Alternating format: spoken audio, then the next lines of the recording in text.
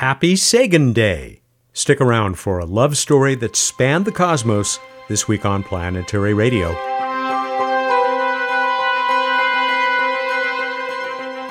Welcome. I'm Matt Kaplan of the Planetary Society with more of the human adventure across our solar system and beyond.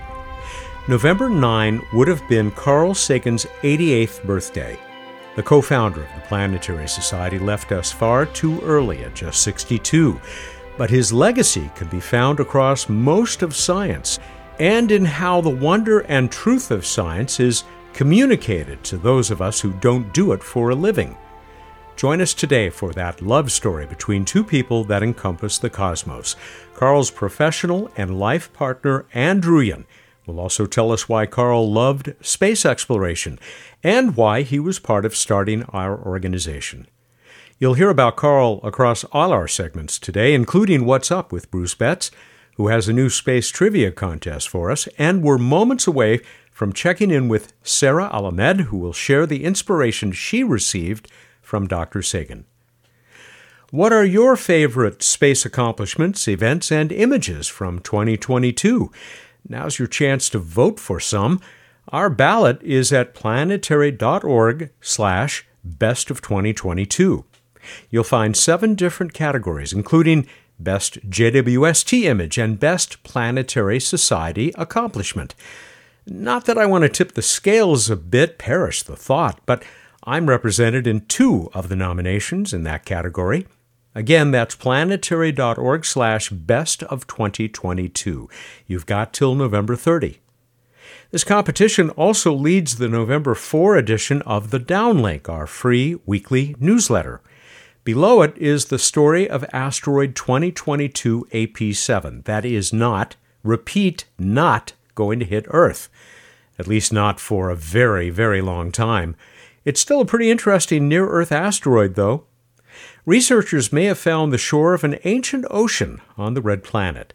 What really impresses me about this newly analyzed data is that it came from the Mars Global Surveyor, the orbiter that stopped talking to us in 2006. It's always great to see new science coming from a mission that ended long ago.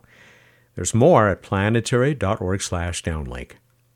Sarah Al-Ahmed has a few weeks left as the Planetary Society's digital community manager, after which she's moving on to some other job that I seem to have forgotten. Oh yeah, she'll be the host of this show.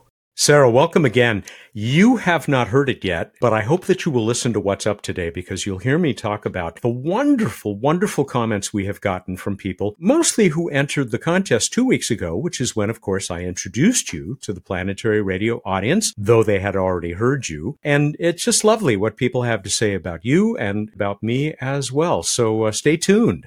That's wonderful to hear. I've been getting just such a flood of welcoming emails and messages. It's really heartwarming. I'm not a bit surprised. Sadly, we'll have to go from the heartwarming to the heartrending, at least to a degree, because we have learned in the last few days that a wonderful mission to Venus is going to be delayed quite a bit. Can you tell us about what's happening with Veritas? That's true. We got a recent update on NASA's Veritas mission to Venus. It's going to be delayed by about 3 years, which I believe means that it's still hypothetically launching in 2031. But the weird thing about this is that it's not even really an issue with the Veritas mission. This is actually the result of what's going on with the Psyche mission, which is aiming at an asteroid of that same namesake, Psyche. It's a metallic asteroid. We want to know all about it, but there have been some issues with the mission, particularly with staffing, budget, and some miscommunication behind the scenes. So in order to make sure that both Psyche and Veritas go off well, it looks like they're going to have to delay Veritas for 3 years in order to facilitate that. And of course, we had already heard that Psyche would be delayed because of these problems. They missed their launch window.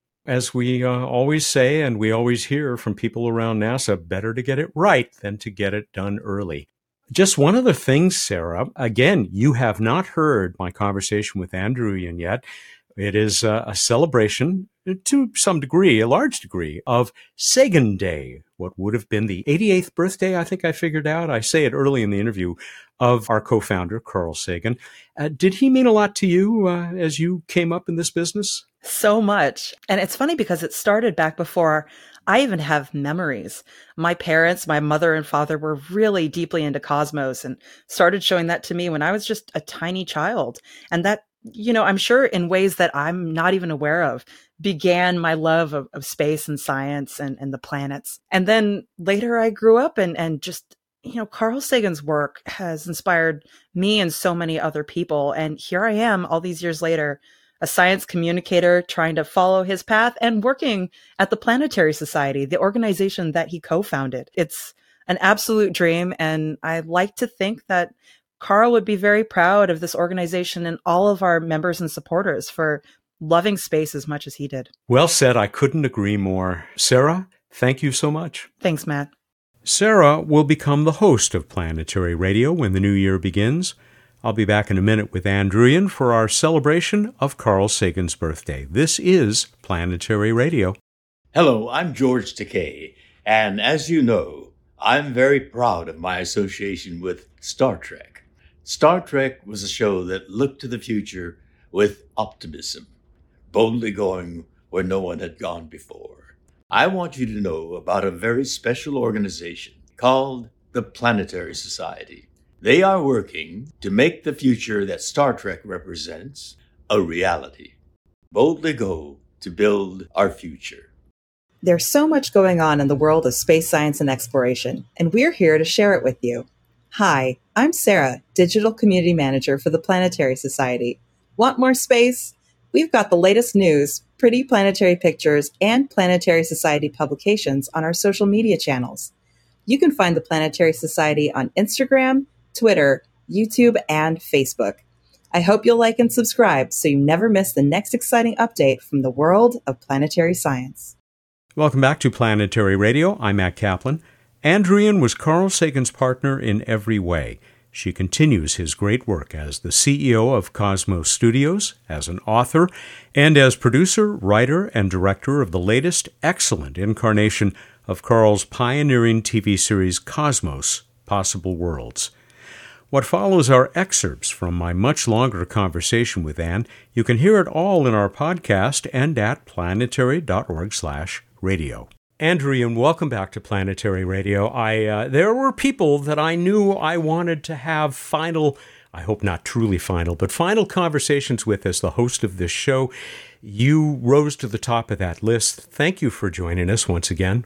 Matt, I'm really happy to be celebrating Carl's birthday with you today, but a little misty, not sad, but wistful about the idea that this will be the last of our conversations under these auspices. Exactly.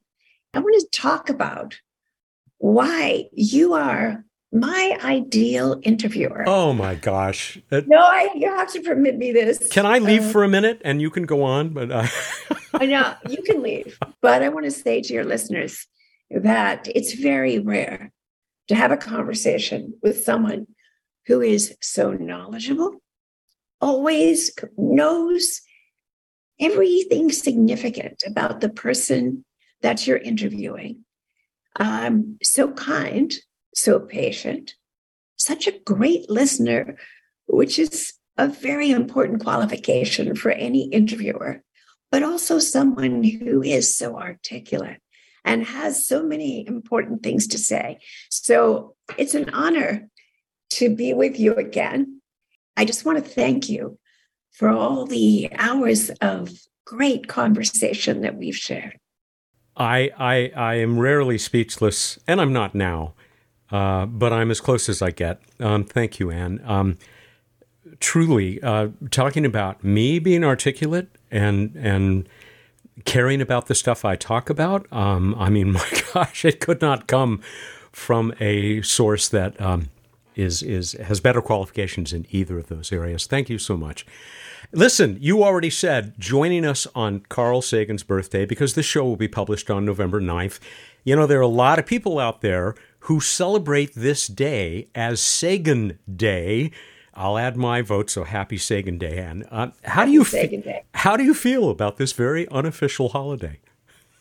Well, I don't want to sound gushy, but I think I'm celebrating Carl's existence and Carl's birth every single day of the year. With every heartbeat, ever since June 1, 1977, when we first expressed our feelings for each other, I think I have been celebrating just the greatness of Carl. And of course, your listeners are familiar with his scientific achievements and his enormous contribution to public outreach, to spreading the values, the methodology, the great stories that science has to tell to the widest possible global audience, being a pioneer in so many different fields of science, being the first person to know the real temperature of Venus. Yes. To understand that it was the result of a runaway greenhouse effect. His PhD thesis as a very young man. Why was Carl so passionate about space exploration and the search for life across the cosmos? Because he had this bottomless curiosity about nature. He was in awe of nature, as I think we all should be. And he wanted to love nature the way that science does, not maintaining his cherished misperceptions, but instead looking at nature as clearly and as cold-eyed as he possibly could to see its true wonder. And he believed that it was his great good fortune to be born at a moment when his childish dreams in the 1940s could actually be exceeded by the reality of his later life, that he could be a participant on an interstellar mission. And he could, these little points in the sky, the planets and their moons, became places in his lifetime. I'm so proud of, he's such a healthy human being. And he followed his bliss. Some people follow their bliss, but they can't be happy in the exploration of that bliss. They want to acquire something else that may be unattainable. Carl he didn't have that problem. He knew how lucky he was. He carried on all of his many careers with this kind of joy, this energy that, when you think about it, he was running, 6 different careers simultaneously and not at the expense of his personal life. That was because he didn't have these barriers between work and life and happiness. For him, they were seamlessly all of a piece. And that was that was one of the great joys of living with him. Where did the Planetary Society fit into this vision? I mean, I assume it was part of at least one of those 6 different lives that he was leading. Yes. Well, he, with Bruce Murray and Lou Friedman, had this dream in the early 1980s that there would be a way to bring people together. Remember, this is before the internet. This is before we started living on our phones and our electronic media. He had this dream that there would be a public space interest group that would be motivated by our desire to protect this planet and to discover and to explore the other worlds. And so it was always in his mind, those 2 impulses equally. And he believed that a civilization that was engaged in exploration and that had internalized the horrendous lessons of the first ages of exploration on planet Earth, a civilization that was engaged in thoughtful, conscious exploration would remain vital and would always have new questions to chew on and to wonder about. And that would be a very healthy thing. He also believed that exploration was a great use of testosterone and, a way to divert testosterone from armed conflict, for a way for nations of the world to join together in an endeavor that could equally absorb the dreams, the talents, the strengths of all of us. I told you a few days ago that my greatest professional regret is that I never had the opportunity to interview Carl. I was only in a room with him once as a scruffy college reporter and didn't come up to the level of the major networks that were demanding his time, rightfully so. I will say the many conversations that I've had with you, the fact that I served the organization that he co-founded, those have been pretty good compensation. I still regret that I never had that opportunity. Yeah, I'm so sorry you guys didn't meet. I have a very strong conviction that he would have been as fond of you as I am. Really, if you are a scientist and you have that knowledge and you see how many people, a number of people on this planet who still refuse to believe that it's round. These are problems that bite us every day because that person clearly hasn't been given the gifts, the strength, the weapons against deceiving yourself. The point is that, what we need is in this society, which Carl said probably 1,000 publicly during his lifetime, a society dependent on science and high technology, in which so few of us understand. For most of us, it's such a matter of such mystification how, we're communicating with each other at the speed of light. Mm-hmm. And we're doing that with people all over the planet. That is something that is a great power that should be demystified, that every one of us should have some, vague working understanding of what those electrons are doing. And yet, as long as it's a priesthood with a set of secret formulae that most of us don't understand, the danger to our society is very great. The other example I love, and the boss here, Bill Nye, loves to use this one. My phone, if I ask, it knows exactly where I am, wherever I am on the face of Earth. You know why? Science, technology, and a big helping of Einstein. Yes. Relativity. Yes, there's some Einstein, there's some Arthur Clarke in there. There's, in fact, that would be I'd love to do a sequence of Cosmos in which all of the thinking, the discoveries, the minds, you'd have Michael Faraday, you'd have James Clerk Maxwell. Think of all of the people who contributed to this great power that virtually all of us have. The contents of the libraries of the whole world in our phone. It's wonderful. And there's no excuse, actually, for the amount of ignorance that afflicts us. I want to see that episode, so I'll look forward to it. We may be, who knows, only a few years away from discovering life elsewhere, whether it's, Mars or Europa or some distant exoplanet. Wouldn't he be just thrilled by all of this?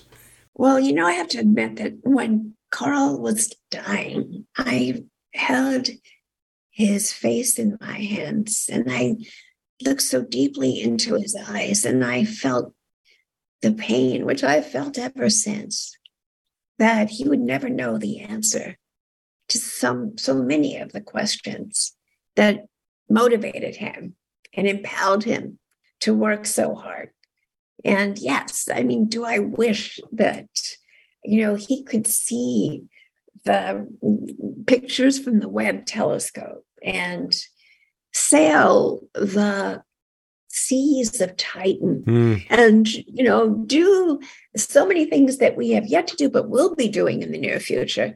And so many things that we have now accomplished. Yeah, it is painful to think of all the things that he never got to see, especially, I must say, our children and their beautiful growth and their families. There's a lot of pathos to go around, but I think he would have been the first to say that slice of time that he had was miraculously perfect for the things he cared about most. I mean, he wouldn't have complained because, as I said earlier, he got to fulfill and exceed so many of those dreams. Thank goodness, because, he was there and, in fact, helped to generate what we now call this golden age of exploration, another golden age. And his scientific priorities are essentially topic A of not only the space sciences, but the environmental sciences and so much else.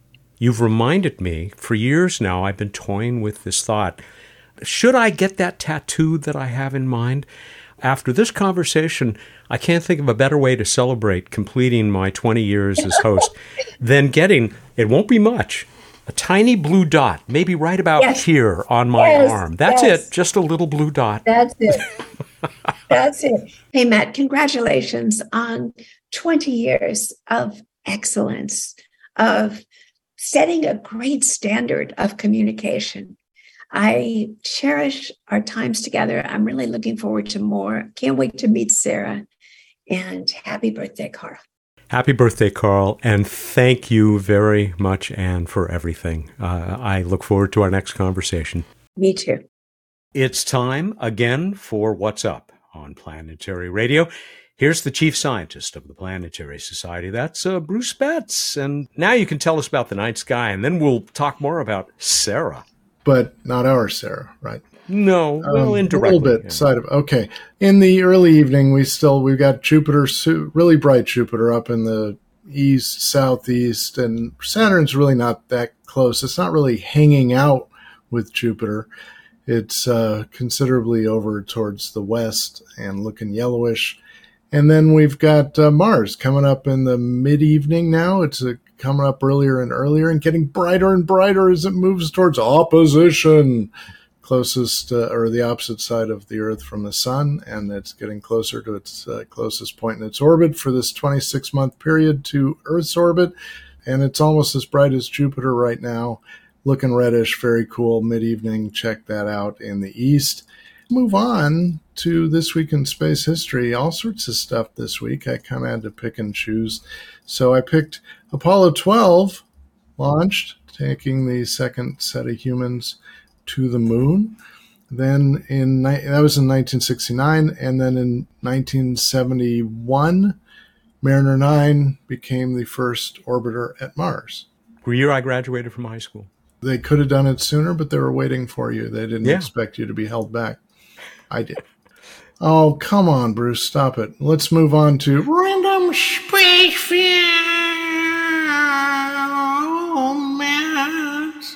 I love it. You've heard of Carl Sagan, right? Yeah, he was a scientist. Used to go on the Carson Show. Yeah. As you also may have heard, the Carl Sagan Memorial Station is the Pathfinder lander on Mars with the first rover Sojourner. But also, Matt, did you know, and you probably did, that in Star Trek Enterprise, they referenced a plaque put on the surface by the Mars Historical Preservation Society. I was surprised to find this and realize the quote they put on the plaque. Do you know what that's from? No, I don't remember that, but I do remember I saw the episode. Whatever the reason you're on Mars, I'm glad you're there, and I wish I was with you. Yes. That's from us, right? Isn't that from our messages? It is indeed. So it's from Visions of Mars, which is the first library on Mars with science fiction and science writings, but it also had greetings from Carl Sagan as well as Arthur C. Clarke and Lou Friedman. It's Carl's greeting, and that landed on Mars in 2007, 2008 with the Phoenix lander. Let us move on to the trivia question, where we asked you, because of our incoming host, where in the solar system is there a feature named Sarah? How'd we do, Matt? Nice responses. Well, a number of people did come up with the one that I believe you were looking for, including our poet laureate Dave Fairchild in Kansas. Here it is. Venus craters named for women, says the IAU. That is where we have to go for Sarah's rendezvous. Named in 1994, it's 20 clicks in size. Visiting this crater now would certainly be unwise. Yeah, Yeah, I don't think we should schedule a field trip or travel. Point. Yes, indeed. That's what was on my mind, was the Venus crater, roughly 20 kilometers in diameter, named Sarah.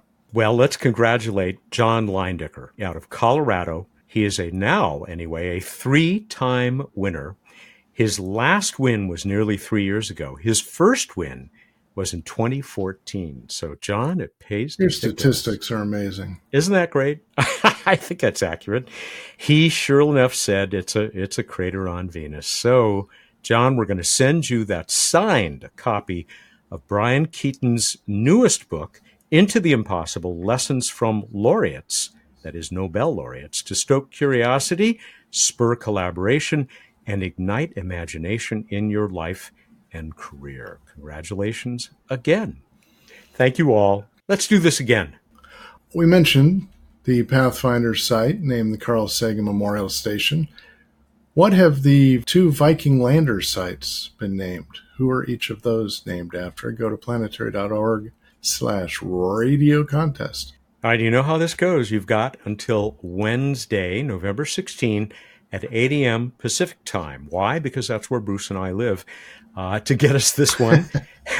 Our winner this week, because I have a few extra copies, is going to get the beautiful recording of the Moon's Symphony, composed by Amanda Lee Falkenberg. This is, you remember, right, folks? It's that symphony that Amanda has created with the London Symphony Orchestra and the London Voices, the orchestra under the direction of Marin Alsop, who has signed this CD. You will get a signed copy. Inside is the cute little booklet with notes about the moons, because each of the 7 movements was inspired by a different moon. An essay, liner notes by yours truly. I want to add in my my new temporary segment, which is fun memories of things we did when recording What's Up. Really quick. Remember when we recorded in Caltech racquetball court? Oh, yeah. Great acoustics. I may have mentioned on the show before, Matt's funny because he wants quality for the listeners and either complete silence or some ambience. And that was just hilarious ambience. You met me at the racquetball courts and we recorded there. I am Radio Man. It's yeah, you're right. And we need to do at least one more of these on location. I mean, I moved away and that didn't help. Not that far, but we got to do one more of these on location sometime. All right, everybody, go out there, look up the night sky, and think about what the uniform of the superhero Radio Man would look like. Thank you, and good night. I hope there's a cape. There's got to be a cape, right? Got to be a cape. There's definitely a cape, but no one can see it. With a big RCA microphone, the silhouette of an RCA classic ribbon microphone. He's Bruce Betts, the chief scientist of the Planetary Society, who joins us every week here for What's Up. Radio nerd. By the way, it's Keating, Brian Keating. I bet Brian is also a fan of Keaton, Michael, and Buster. Planetary Radio is produced by the Planetary Society in Pasadena, California, and is made possible by its members, Mark Verda and Ray Paletta. Our associate producers, Josh Doyle, composed our theme, which is arranged and performed by Peter Schlosser. Ad Astra.